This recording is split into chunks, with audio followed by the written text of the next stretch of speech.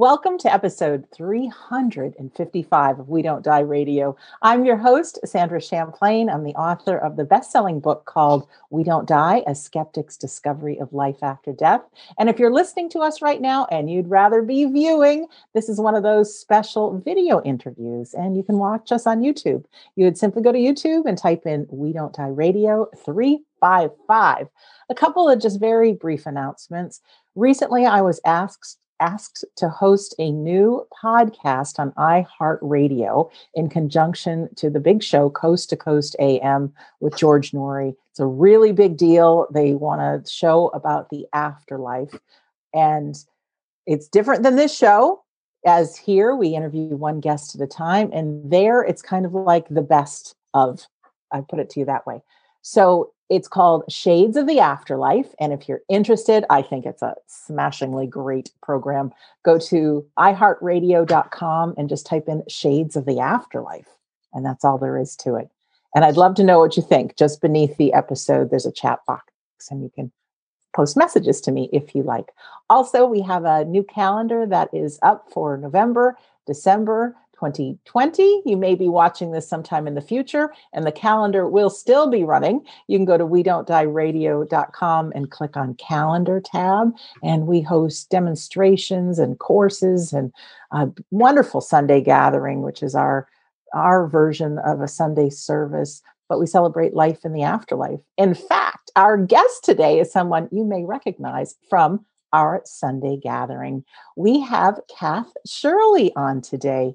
She is the president of Longton National Spiritualist Church in the UK. She's a longtime medium and tutor, and she's also an advanced grief recovery specialist. I'll share her email with you if you are interested in having some support. It is kath.rynn@me.com. Kath, Shirley, a warm welcome, my friend, to We Don't Die Radio. Hi, Sandra, and thank you for inviting me to talk about something we're both very passionate about. We sure are. The two go hand in hand, grief and the afterlife. And I'd love to hear a little bit about more about you and how you got started, maybe a little bit about your history. Okay, so as you know, many years ago, Mitch and I, we do have 4 children, and we had twins. And Georgia was born with disabilities, and we found that world that we were then thrust into extremely overwhelming. We're talking 1994. So I didn't really have a great deal of knowledge about the world of disabilities. I knew about motherhood. I had 2 children, and I didn't know a great deal about twins. So if anybody's expecting twins, just go with the flow, because you'll know what to do when they're born. But it became extremely apparent to us in the very early days there was a huge lack of support for us as parents. So when Georgia was about 18 months old, we were given her diagnosis and basically told to go away and get on with it, with no real knowledge.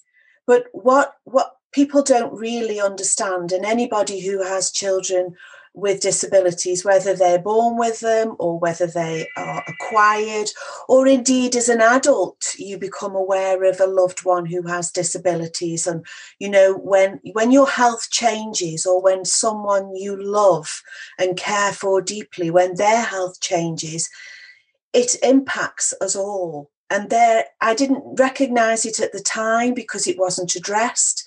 We used to have appointments after appointments after appointments to go to with Georgia, and looking after 3 others.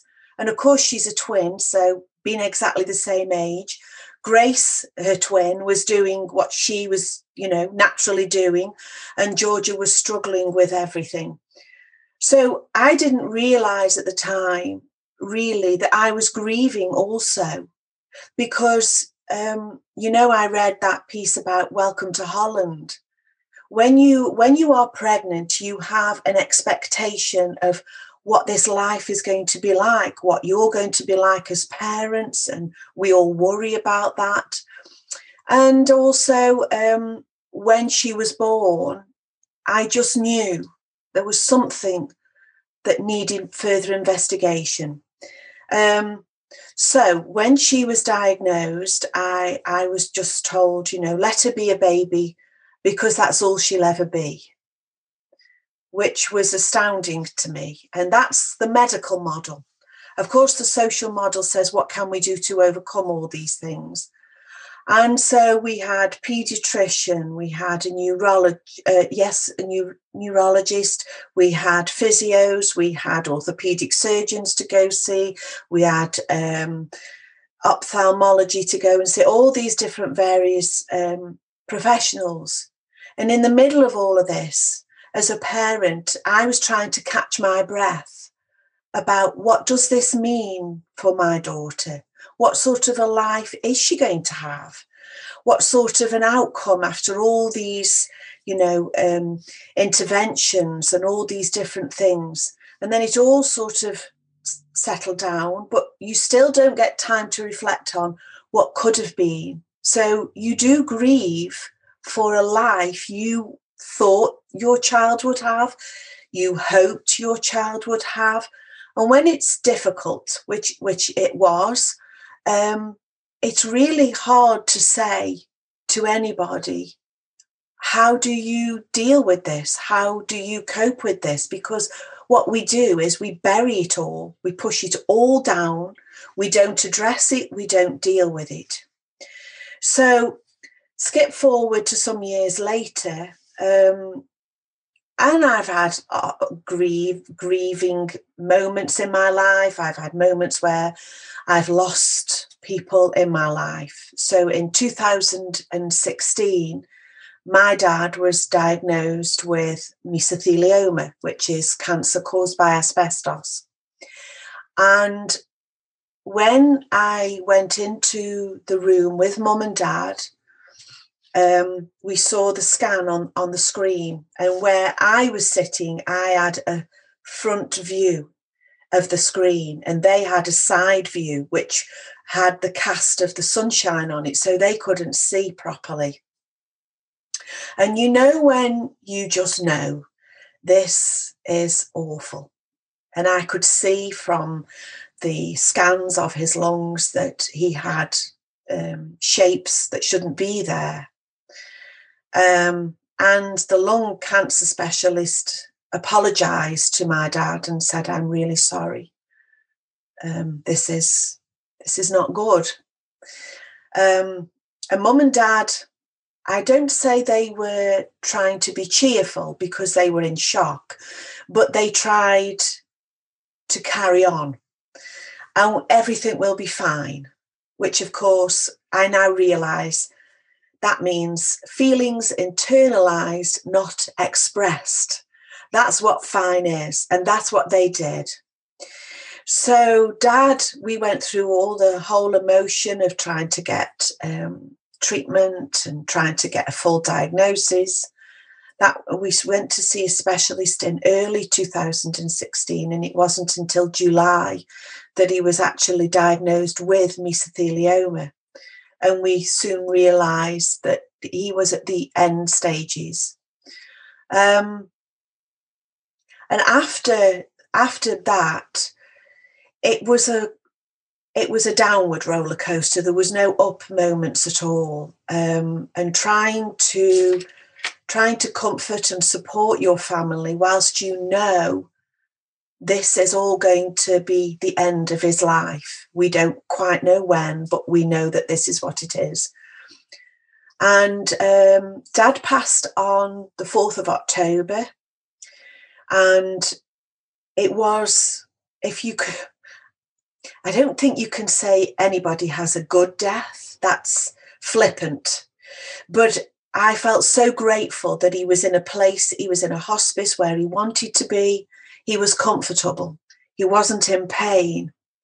And for anybody who's sat with anybody who's passed, I felt really honoured and so privileged to be with him.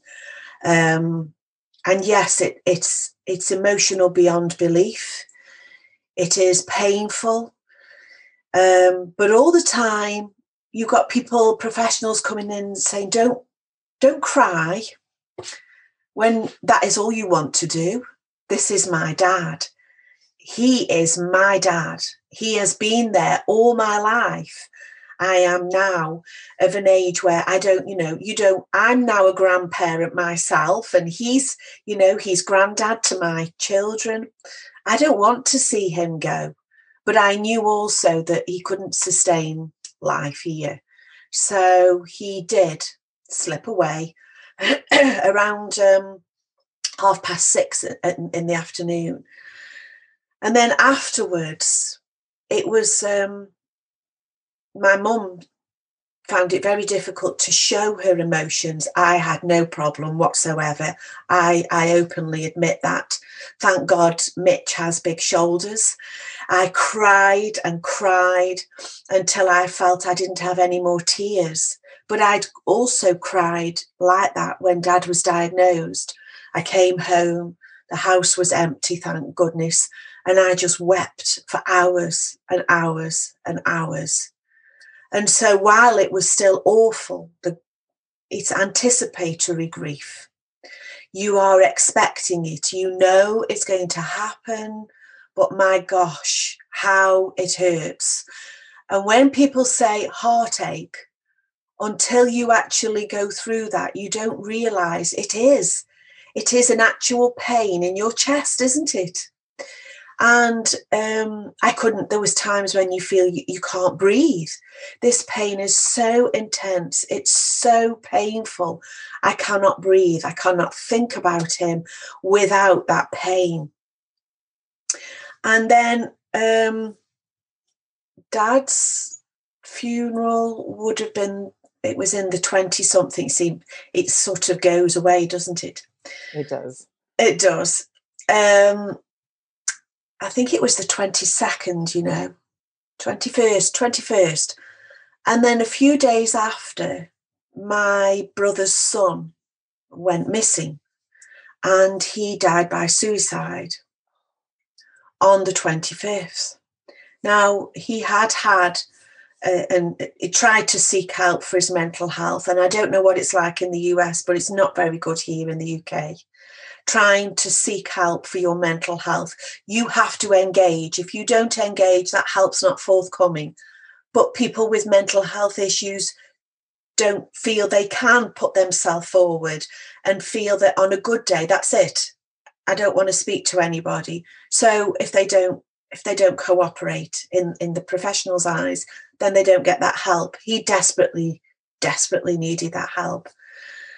And so sadly, Josh passed away, and he was 27. And the last time I saw him was at Dad's funeral service. And so it all that also got buried. And so for 4 years, I'm a medium. Yes, I understand about the spirit world. Yes, I felt the presence of my dad, which is wonderful. However, there's still this pain.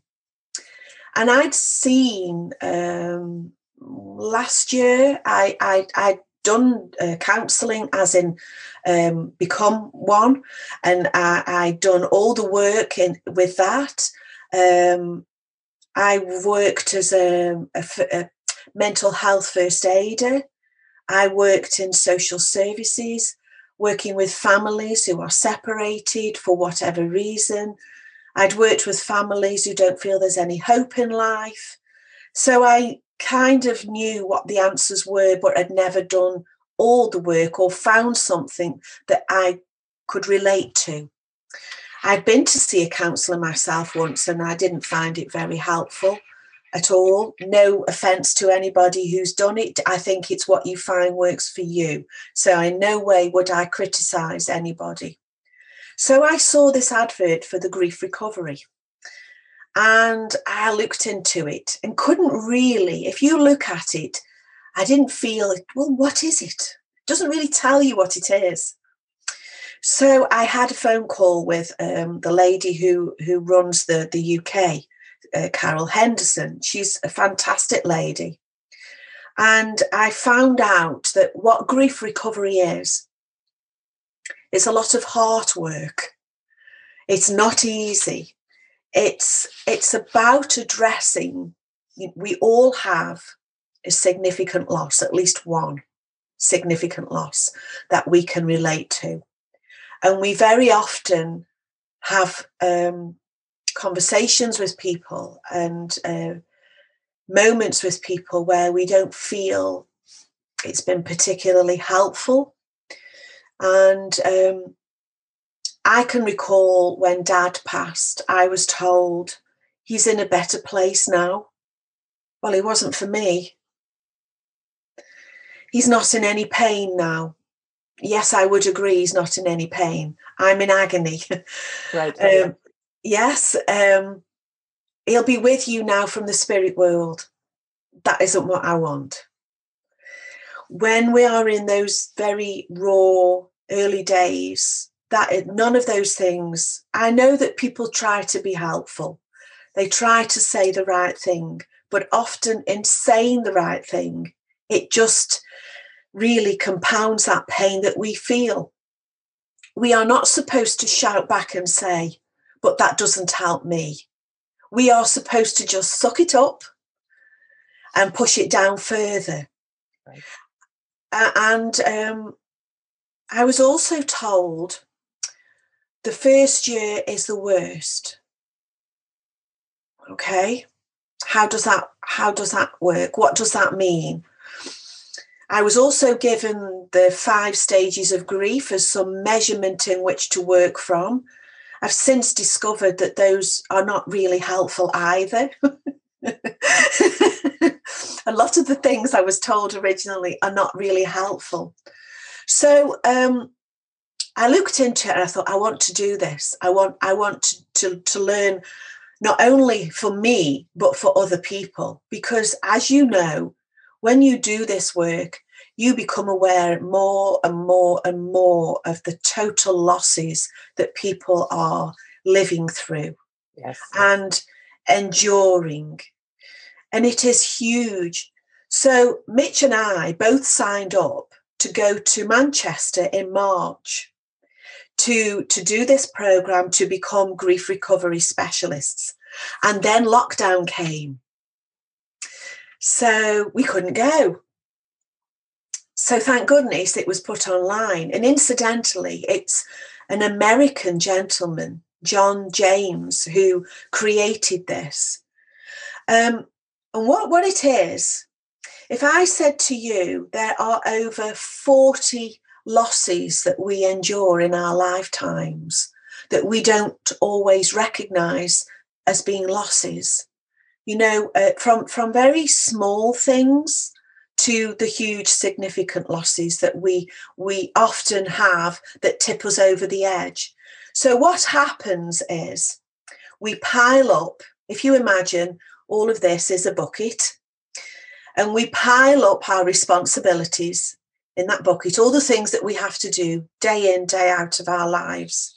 We also have our childhood losses, whether they are the death of somebody we love dearly, or it could be our pet rabbit or the dog, the goldfish. It could be our bag when we were at school. It could have been our innocence.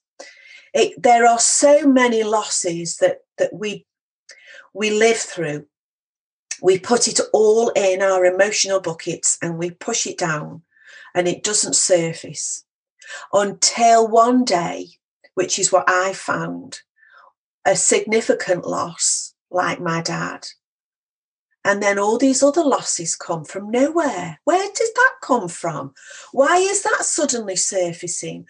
And why is it that the things that people are saying to me, and I don't know if everybody else would agree, when we go through a significant loss, that filter that stops us from being totally honest just disappears. Yes, it does.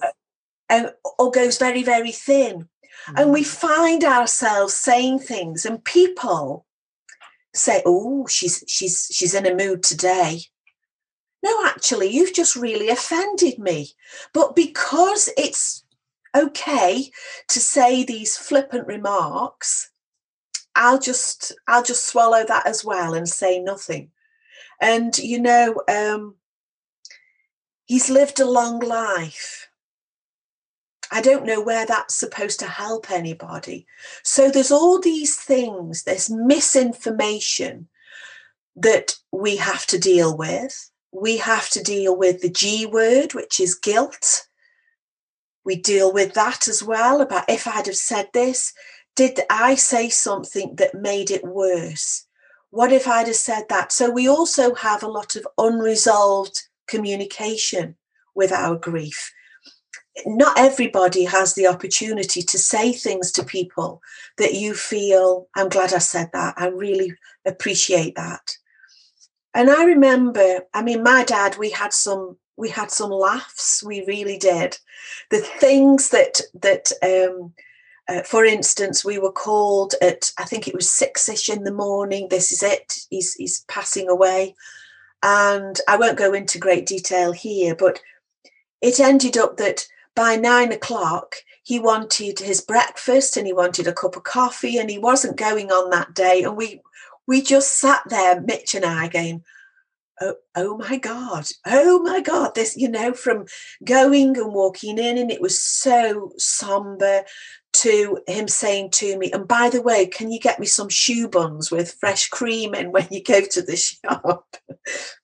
We had some real good laughs with him as well. He had a brilliant sense of humour, my dad. But, the 5 stages of grief, I was told, denial. I didn't deny that he passed. I saw him pass. I was not in denial. Mm-hmm. Anger. I didn't really feel anger. I felt sad, because physically, I'm never going to be able to sit with him again. Bargaining. I didn't do any bargaining with God or anybody, because I knew that he wouldn't be coming back. Depression. I think that depression has its, it comes and goes, but real depression, no, I wouldn't say I was depressed. I was sad and I was very down about my dad passing, but I'm not discounting it for other people. And then acceptance.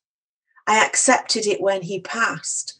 But if you put that into the terms that Elizabeth Kubler-Ross meant them, which is when people find out they have a terminal illness, I'm not saying every one of them fit well, but I'm sure that they fit better in those moments. So what I discovered with grief recovery is that from birth, we are not taught how to deal with losses. No, we're not. So we are told it will be all right. It'll be okay. Don't worry. It will be fine. But it isn't. Go away. If you're going to do that, go away into another room and do it by yourself. So from an early age, children are taught they have to do it by themselves. Don't cry.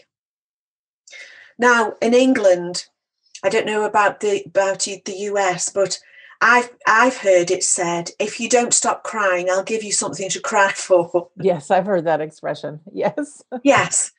So that means that you can't cry. If you're upset, it's not okay. It's okay. I know that you're upset about the fact that your dog has died, but we'll get you a puppy on Monday. So we replace what we've lost, yeah, which demeans our own feelings and emotions. So yeah, we'll just replace that. We all keep busy when we're grieving. That's something that I think universally people do. Yeah. We keep busy.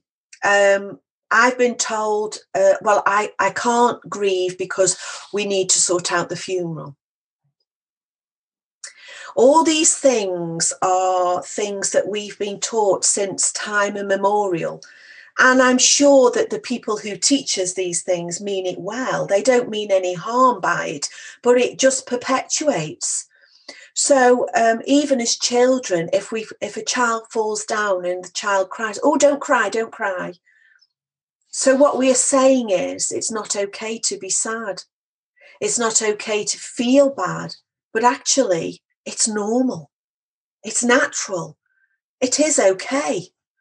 So when we feel at times, with the work that we do with grief recovery, first of all, recognizing and accepting that we do feel bad when we grieve. It is awful. It really is. There's no getting away from that fact. But what also happens, and I heard it last week, which I was very upset about,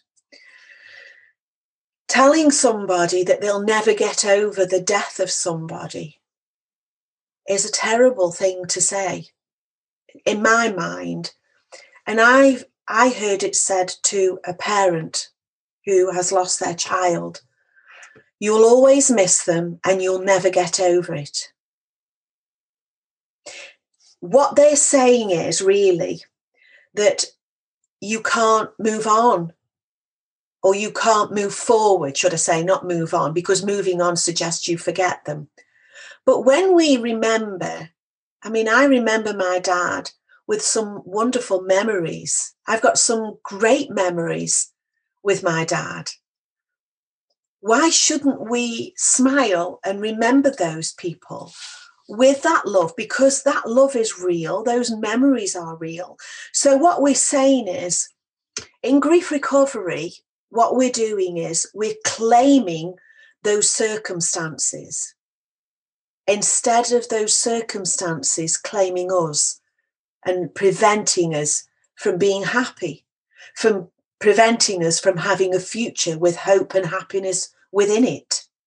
So it's not saying that you will suddenly forget people, you won't be sad about them. Like I said at the beginning, somebody said to me, the first year is the worst. And the first year was bad, but the second year was even worse, because in my head, I'd set myself up to feeling better in year 2 because somebody had told me it'll be better once you've got all the firsts out of the way. And then when those second years came in, I didn't feel any better. In fact, I felt worse. So do you know what I mean? I do. After my dad passed, thankfully, nobody told me the second year would be better.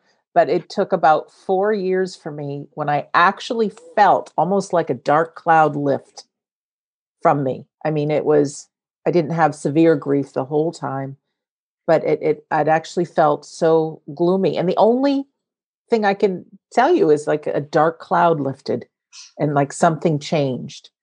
But it's a long time. And then even hearing about somebody else's grief, it would reignite everything. Or seeing something on the television or reading a greeting card that just struck a certain nerve, it would ignite it again. Yes. And people say time heals. No, it doesn't. It doesn't at all. And the analogy I would give there is, if you have a burst tire, would you pull up a chair and sit and watch it heal itself? No. No. You'd have to do something about it. Yes. You'd have to take action. And maybe not we would change the tyre, but somebody would need to change that tyre. So it's a complete and utter falsehood to say that time heals. Time heals all wounds. No, it doesn't. Not at all.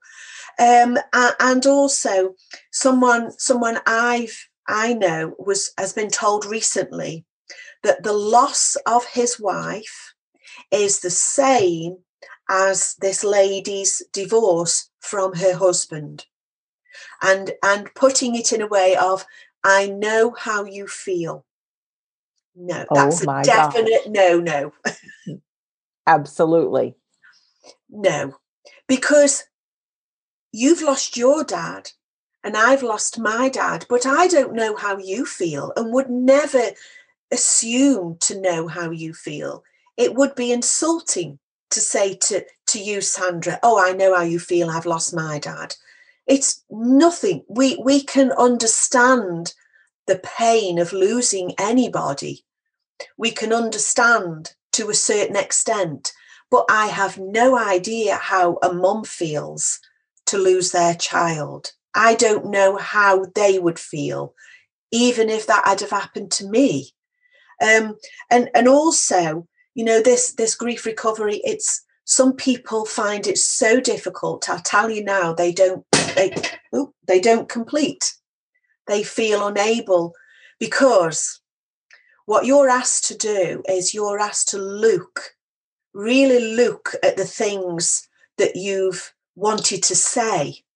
So it's about uncommunicated grief and loss, uncommunicated conversations, because if you have had a good relationship with your loved one, of course you would want that to carry on.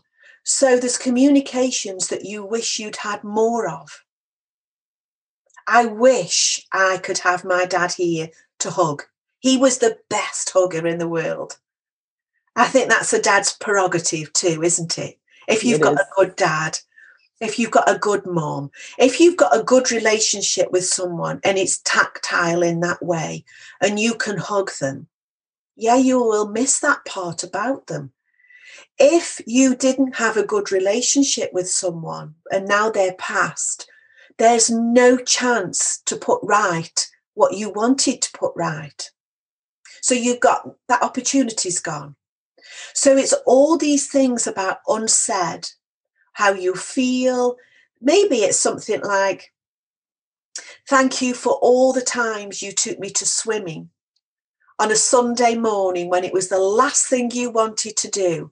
But I'm really, really glad you did. And I appreciate that you took the time to take me. Now, I know people who've done the talking therapies. A friend of mine did talking therapies before she did this. And she said she was asked at the very end, she had a chair in front of her and they put a teddy bear there and said, right, we want you to speak to the chair as if that's who you want to speak to. So she read her letter and she said all the things she needed to say. And they said, does that feel better? And she said, no, I've just spoken to an empty chair. Right. That's all I've done. But what grief recovery does is it gives you those stepping stones, and it is education. It's not therapy. It's not counselling. It gives you the skills to then go on and deal with your other losses, however big, small, or, I mean, they're all small to us in some ways. But then when you look at them, you know, the loss of a doll when you were a child was huge. The loss of a doll as a child, now you're an adult, might seem quite small. But at the time, all our losses are 100%. They are real, they are emotional, and they sit within us forever. And also the things that we do, we call them STIRBs. Short-term energy relieving behaviours. Everybody does it. Keeping busy is one of them. Going shopping is, or retail therapy, cleaning, excess washing, gaming, drugs, alcohol, learning. I know a lady who she went on, I mean, she achieved 3 degrees, but she went almost like on a rampage of learning, you know. So we all do these things.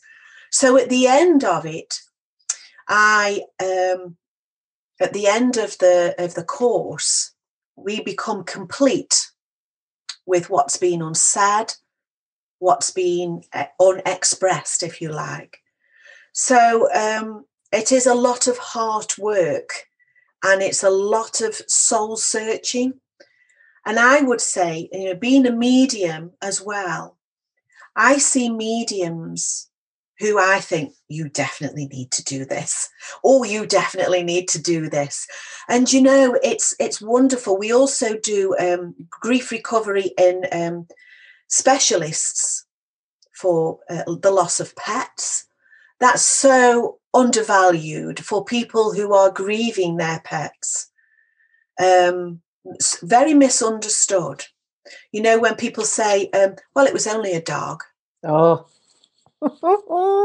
I tell you, the more you love, the harder you grieve. And Yes. our pets are that unconditional love that are with you all the time. Yeah. Never ask for anything, little food, little water. They snuggle, they listen, they love. It's Yeah. torture to lose Yeah. a pet. It is. And you know, when we are grieving, our bodies do the strangest of things. We suddenly find an enormous burst of energy, and then we might find we've got a complete loss of energy. And what's happening is all the pent-up grief, if you like, all this unresolved, hidden grief, it sits there like a huge weight. You said like a big dark cloud over you. And it's only when we're never going to forget or say that those people didn't exist. They did. The people and pets and things, you know, that we love. People find in this year they have lost so much. Jobs, homes, relationships, a sense of who they are, independence. You know, as well as doing this, I also am an independent funeral celebrant.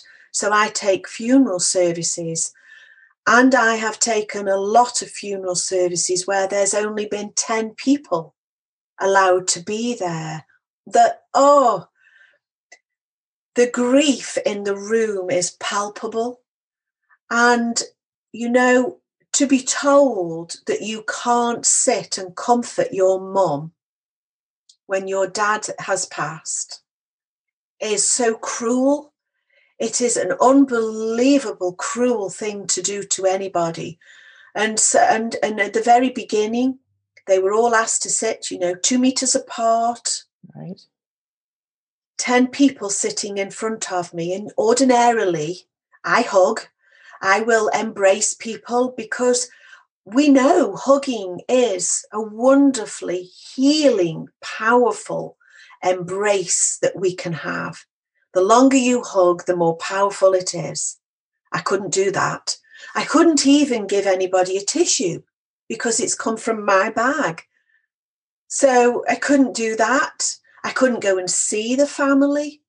So all of these things, makes the grieving process even more difficult and impersonal. And all the things that we take for granted when we are grieving, families come together, we celebrate a life that has lived, a life that's been valuable, and a life that's given so much to the people in front of you. Their hearts are bursting with grief, with pain, and with pride because they've known this person, but they're not able to express it. So for me, that was awful. To watch that was terrible at the time. It's a little better. It's not great. We can have 30 now. But I've taken services where there's been over 200 people. Right. And to they've been behind and all around, and it's been the most wonderful show of respect and honour that people, that's how we honour people, isn't it? It is. So when we put it all down and we say, so what's happened in this year? The world at large has grieved and continues to grieve. And I would say anybody can ask me any questions. I don't mind. I don't care what the questions are. I've worked in social services. I've seen some things in my time. Nothing shocks me. Nothing shocks me at all. But, you know, all of the things that we feel, we harm ourselves by continuing to carry them around with us. It has been proven that when we are walking around with all this angst inside us and grief and pain, it actually strains our organs. It puts a huge strain on our heart and so our other organs as well. It makes us better people by doing something about, whether it's this or whether it's something else that you have found works for you. I would say after doing this, and I did my training in the summertime. Through Zoom, we did it. And I have sat with people and have seen the change, recognizing that, oh yeah, when that happened to me when I was a child, I didn't see that as a loss, but it is. And it set the tone for the rest of their lives. How our parents speak to us. For instance, I know of going back some years, families who would immediately shout their children down. You are not entitled to an opinion. But they are, aren't they?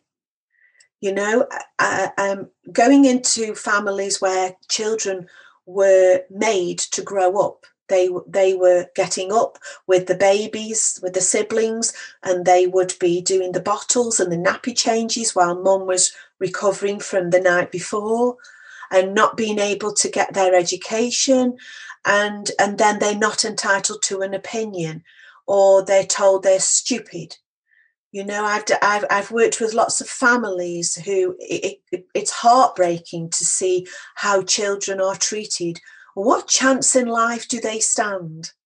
You know, children who are abused, it's indoctrinated from a very early age that they have no value and their lives do not matter.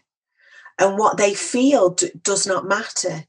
And so when I looked back at, I was asked, so what do you want to specialise in?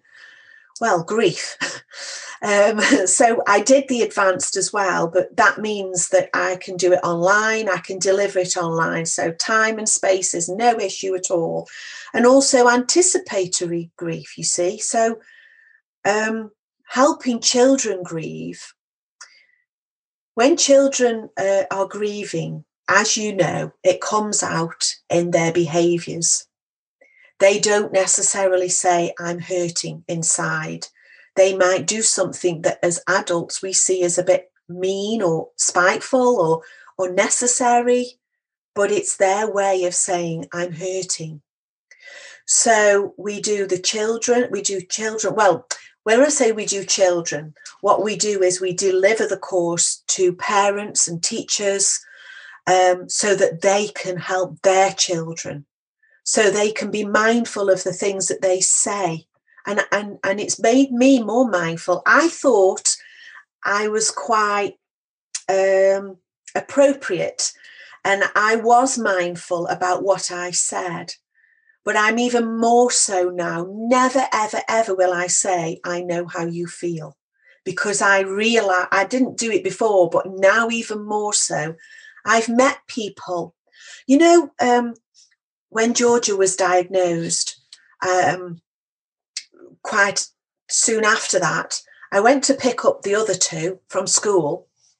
And I was standing on the playground, as you do, as a mum, waiting for the children to come out of school. And a parent came up to me and said, so I've heard that one of the twins is brain damaged. Is that right? And I couldn't think of anything to say. What do you say? And I said, why? What's it got to do with you? And I've also been told that, well, you've got 3 other children. They don't have any disabilities. Oh, no. Oh, yeah. People are so inappropriate sometimes. Oh, I know of people who have children with disabilities, and I know one lady who was told, well, here's a pillow at newborn. Here's a pillow. Put the pillow over his face because he will be a burden all your life. that's Yes. awful. In the 21st century, yes. Yes. I know a friend whose son passed away, and she was told, well, at least he wasn't an only one. So when you think about the cruel things as well, and unbelievable things that people say, when parents who have had a miscarriage, well, at least you didn't carry them to full term. I don't know why, as human beings, some people feel the need to lessen or diminish or demean someone's grief. Grief is 100%. That pain is 100%. It is so disrespectful to try and demean someone's grief. I don't know how they can live with themselves, to be fair. But these things have been said, yes, real, well, your father's died, so go out and play. Families who say, no, their children won't be going to the funeral because they won't understand it, but they won't be telling them what's gone on with granddad or what's gone on with mum or dad. And everybody needs a conversation about loss. Yes. When we are happy, when we've had a brilliant day or something, say, somebody's achieved a certificate or they've just been awarded a pay rise, which, yay, great. Everybody wants to celebrate. It's great. It's wonderful. But when something bad happens, we don't want to talk about it, and we want to behave and pretend it doesn't happen. But it does, doesn't it? What can we say? I know I have my own feelings on this, and I'm sure you're aligned on it, but what can we say if we have a friend who we know that they've had a loss? I usually say, when people say, I'm sorry for your loss, I'd like to finish that sentence off. I'm sorry for your loss. I don't know how you feel, but please know I'm sending my best wishes to you, or my love to you. I wish to send healing to you. Just to say, I'm sorry for your loss. It can sometimes sound like an unfinished sentence. It can. I always say something similar too, but also say, I don't know how it feels. But I'm here for you, whatever you need. You need somebody to listen. I can't imagine. That's here. Another one. Yes. Is I can't imagine how you feel, but I am thinking of you and send my prayers to you. Obviously, if people aren't religious, they won't want that. But if you know the person, you'll know what to say. I have said, there are no words. I don't know what to say. Can we talk a little bit about children? Yesterday, when I was driving, there was a news show that was on, and they were talking about children and grief and COVID-19 right now. And I found out there's a very high amount of suicide, even with children right now. There's anger that they're experiencing. They can't go out and play. They can't see their friends. They got to go to school for just a short time, and now in many places they can't go to school. How can parents be with their children? I know that with the helping children with grief, it's about having those conversations with your child or children and not shutting them up, allowing them to express. Now, children express in many, many different ways. It could be through play. It could be playing a game with them that they enjoy. It could be by an open question. What have you been doing today? What's if they draw something, so tell me about this. So tell me what you think about that, or what happened. So if they say, for instance, I want to go out to play, I would be very honest and say why they can't go out to play, but what can we do to help? So if you said, I want to go out, but I can't go out. Well, we can't go out, Sandra. I mean, I know that we're miles apart, but it would be great if we could go out for dinner. But what can we do that would be a second best? I know it wouldn't be brilliant. You go get your dinner, I'll get my dinner, and we'll sit and have a chat over Zoom. Or we can, with children, I know that there are lots of activities that well, in the UK, there is something called Heart with Ears, and we have these cards. So it's about questioning, what do you think about the news today? So, the national news, the news on the TV. Talk about your children's future. Talk about their education. Talk about what's important to them. Not necessarily what's important to you as a parent, but, asking your children, what's their point of view? They all have one. Absolutely. What do you think about COVID? I'm sure they'll all have something that's negative about it, because it's preventing them from being children. It's preventing them from having their freedom. And if I can just say, this program is the only evidence-based program as well that helps with grief.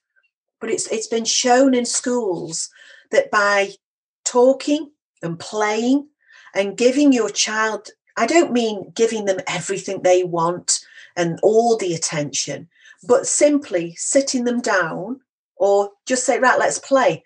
Children talk when they're playing. They do. And one thing that I once did was, if you've got sort of Play-Doh, is to make an animal out of Play-Doh. So as a parent, you would make yours and they would make theirs. But you're asking them, I want you to make an animal of your best friend or whoever, but not yourself, and then tell me why. So I made this little boy. I said, this is you, and this is a lion. It didn't look anything like a lion, Sandra, I have to say. I'm not very good at it. And he said, why a lion? And I said, because you don't rush in. You're very slow and deliberate. You only get what you need when you need it, but you're so protective of your baby brother. And that allowed me to tell him how good he was. Mm-hmm. So if you can do that with your child and make an animal or draw an animal, and say, this represents you. And they maybe want to do it to you as well. Maybe you don't want to hear what they've got to say. I don't know, but they'll be honest. They will. They will, won't they? You see, yeah. Children's filters are very, very thin, and they do tend to say whatever it is. They do. Kath, I want to, a couple of things, because I do want to get involved and talk a little bit about your mediumship and what you know about the afterlife. But also, even for our listener, our viewer right now, even though we're talking about children, we are all children. We were all that young person who got shut down at a very early age. It might be, I'm got a feeling I'm not good enough. I'm not smart enough. I'm not loved. And so we are living that. So about grief recovery, you're a specialist, so you work with people, but there's also people, I'm sure, that want to Google it. I think it's called here Grief Recovery Method. I'm not sure. That's right. Yes. Yep. Yeah. So that can be looked up as well. But if you can just talk a little bit about how you work with people, and also, did you feel better after? You told about the lady talking to the chair. Mm-hmm. What's the difference doing grief recovery method? Okay. Working with people, it would be online. It's 5 sessions.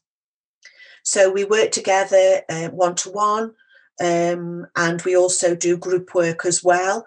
And so you work it's step by step. So each session, it has different steps. So you'll be looking at, first of all, you look at the things that people have said to you.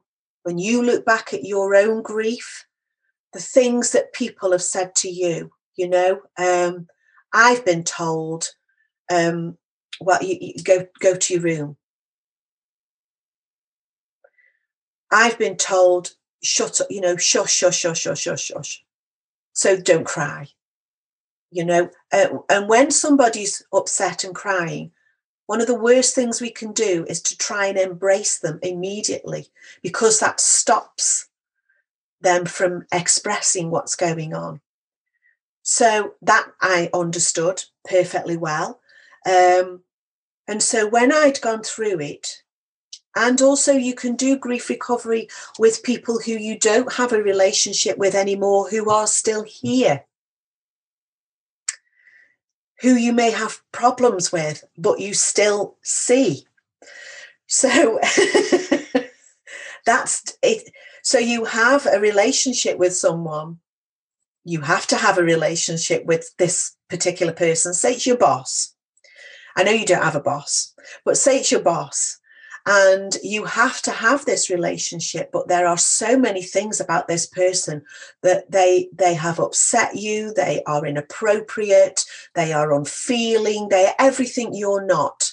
So when you come to the end of it and you complete with your relationship, you are not completing with them personally, you are completing with the pain, frustration, and maybe anger, but the hurt that comes with that relationship. And then sometimes those people go and do something else. So we have to have a PS letter. It's called a PS letter. So we then go into, so you do, without giving it all away, you become aware of what isn't right, what hasn't worked, the things that don't work. And then you look at the things that do, the good things. So you look at your relationships. So we all have relationships with people that have been good, bad, and indifferent.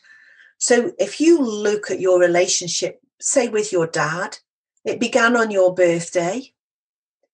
And then you look at your earliest memories, which I'm hoping they're all good.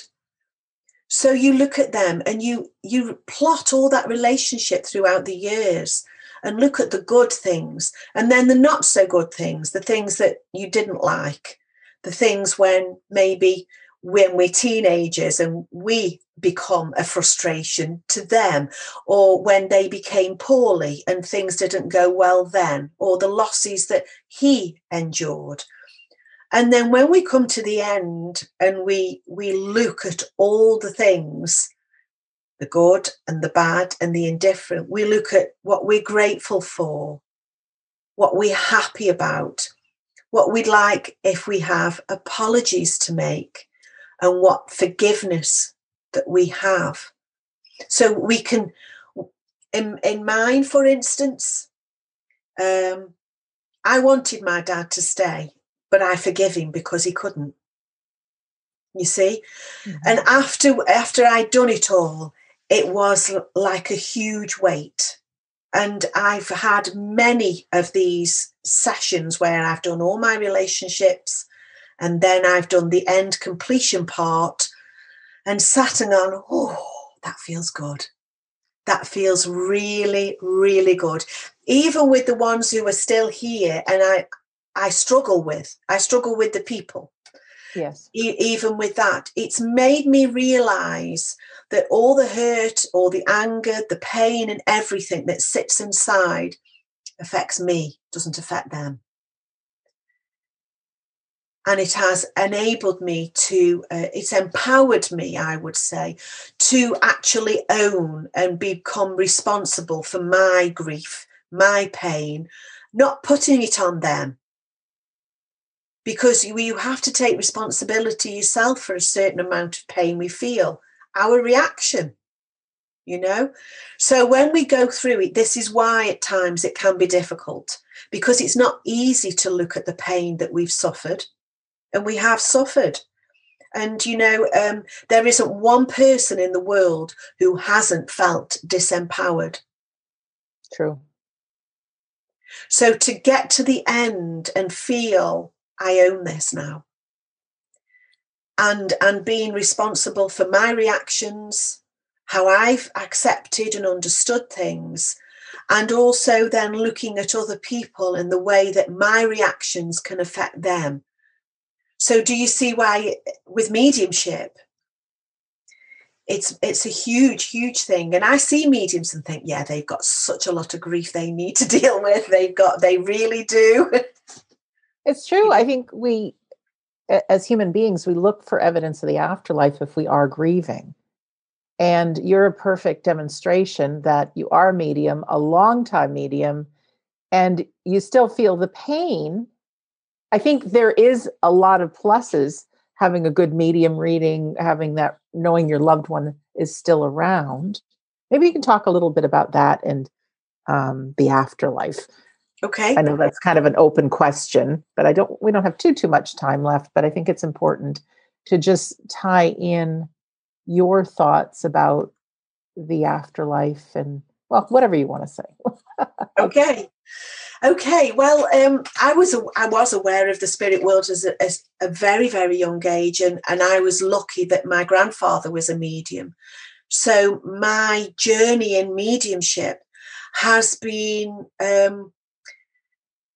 it's been a journey from birth.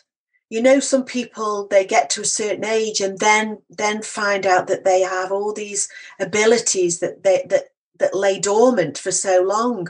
And yet I was aware of them at a very early age. And I suppose, well, yes, very, very fortunate, very lucky that I do come from a family who are spiritualists. So I was encouraged, which was a joy.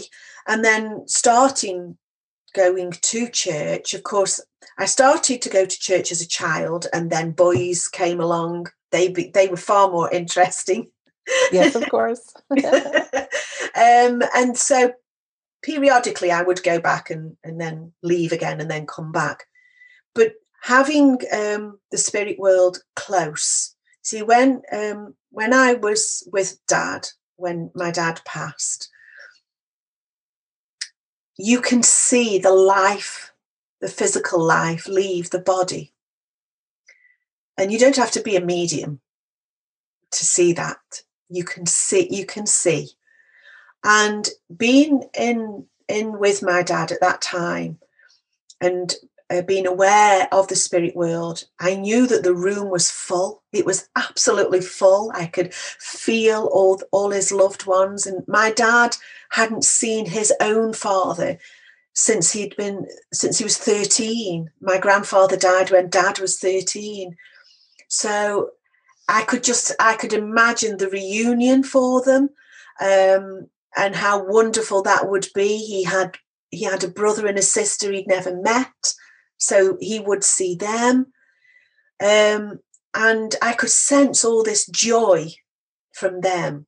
So it's tinged.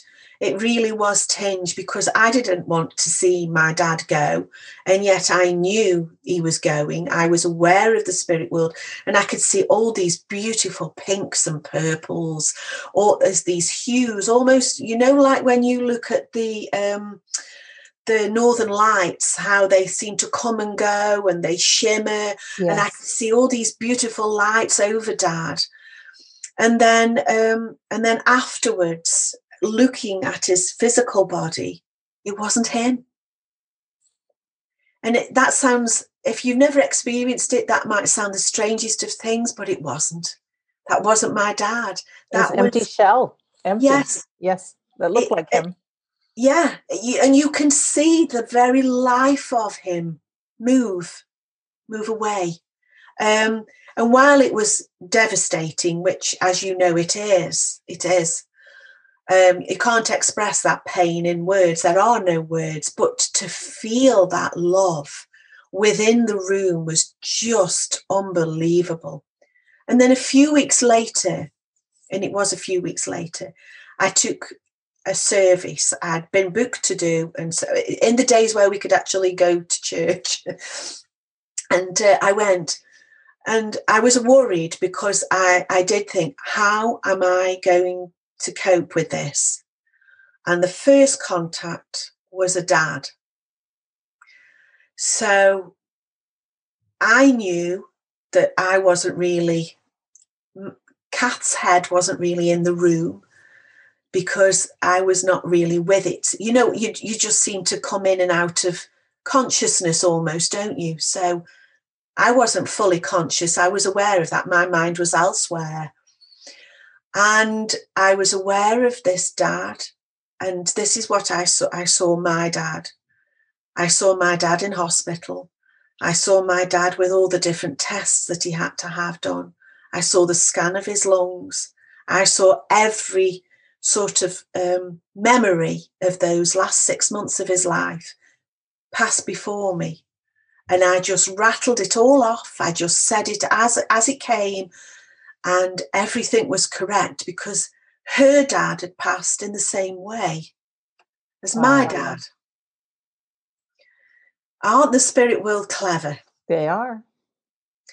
And even down to the flowers that Dad had on his casket. And my dad was a healer. He was a spiritual healer. So all his flowers were orange, because that's the colour of a healer, from Gordon Higginson and Paul Jacobs. Right. And I knew that. So all his flowers were orange. And this gentleman too had had the same. And I never stopped to ask for a response. I just said it all. She was saying yes, but I wasn't in the room, as it were, and just said it. And afterwards, I felt so refreshed. I never feel tired after working with the spirit world. I feel energized. And it really felt like I'd sat with my dad and gone through his last 6 months, and for him to say, and now I'm okay. I'm okay. Honestly, I'm okay. And it was wonderful. If I hadn't have been a medium, I wouldn't have had that experience. And I dream about my dad often. And I get glimpses, just a glimpse of him, and I hear his voice sometimes. And it's wonderful to be able to be aware of him. He's not my guide. You know, I was told, oh, he'll be your guide now. No, he won't. Why would he want to do that? He's my dad. Why on earth would Dad want to do that? No, he won't. He'll be doing his thing. He'll be doing things that he wanted to do.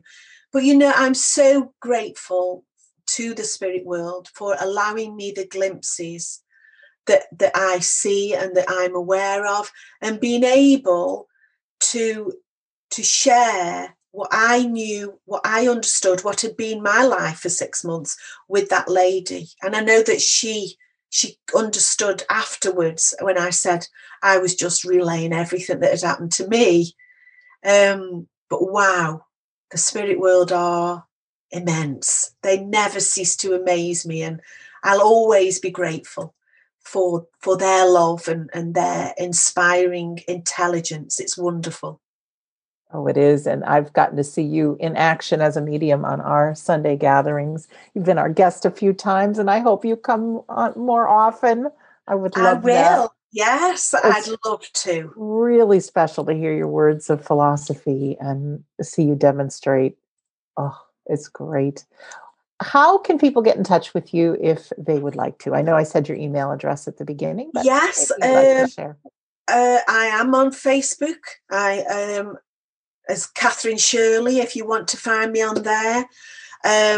Just send me a message so I know, because I don't know about you, but I do get some strange men messaging me with some strange requests. It's got nothing to do with mediumship or grief recovery or funerals or the church or any of those things.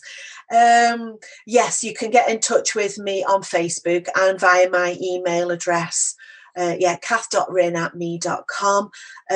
We do have also, what's it? the Soul Trust which is attached to my Facebook, because that's also Mitch in there. But we are working towards doing a sort of webinar to make people aware again about the benefits of grief recovery.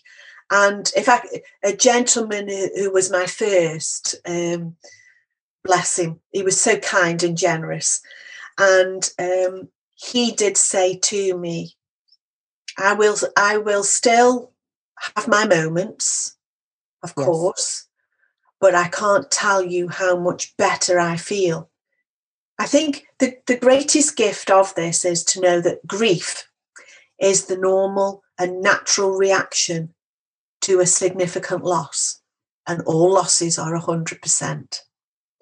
So it for me, it definitely worked. And for the people I've worked with, it has helped them. I know there's a couple who felt, I can't do this, I'm not ready.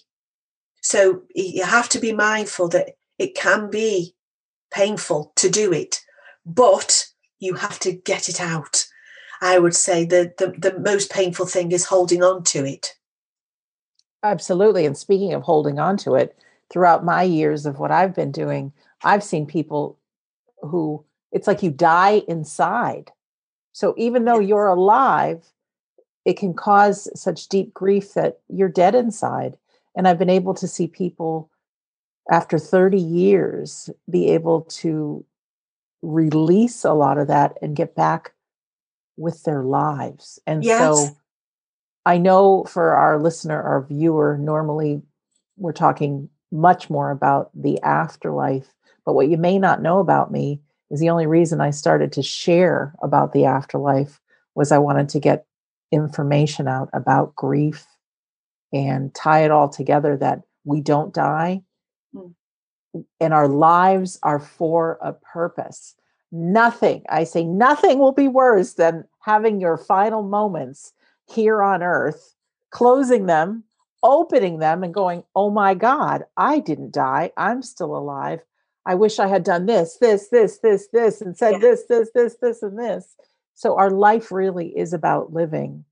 And you can contact Kathryn, or you check out Grief Recovery Method if it's something you want to Google. But to empower us all to live a good life while we're here is such a blessing. So, Kath, thank you for, everything that you've done in your many years journey. But this is just the cherry on top of the cake, being able to help people through their darkest times and get to the other side. That's right. Yes. It's a wonderful thing.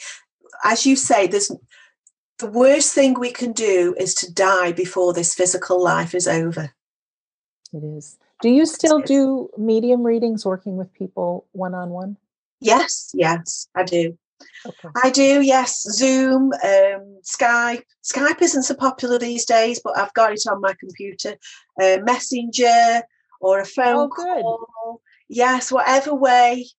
Yes. Whatever way. I've even done it via messaging. You're in the spirit world of there. Your thumbs can go really quick. Wow. I have not heard of that. It's amazing. Well, I just know I have not had a reading with you, but I know the gift that you've been to our communities on Sundays. And it's, you just bring in the joy. You really do. Our loved ones, they don't remember any pain. They're in a great place. They're their best selves, and to bring forth those shared memories, and you usually get to feel like you're with the other person, and it's beautiful. Really, thank you for who you are. Thank you too, because you give so much comfort and sustenance to people. And when people are at their lowest ebb, they've no idea just how much they've been lifted from where they were. So it's a wonderful gift that you give to people as well. So thank you, Sandra. Thank you so much. And for our listener or our viewer, thank you for spending this time with Kathryn, Shirley, and I.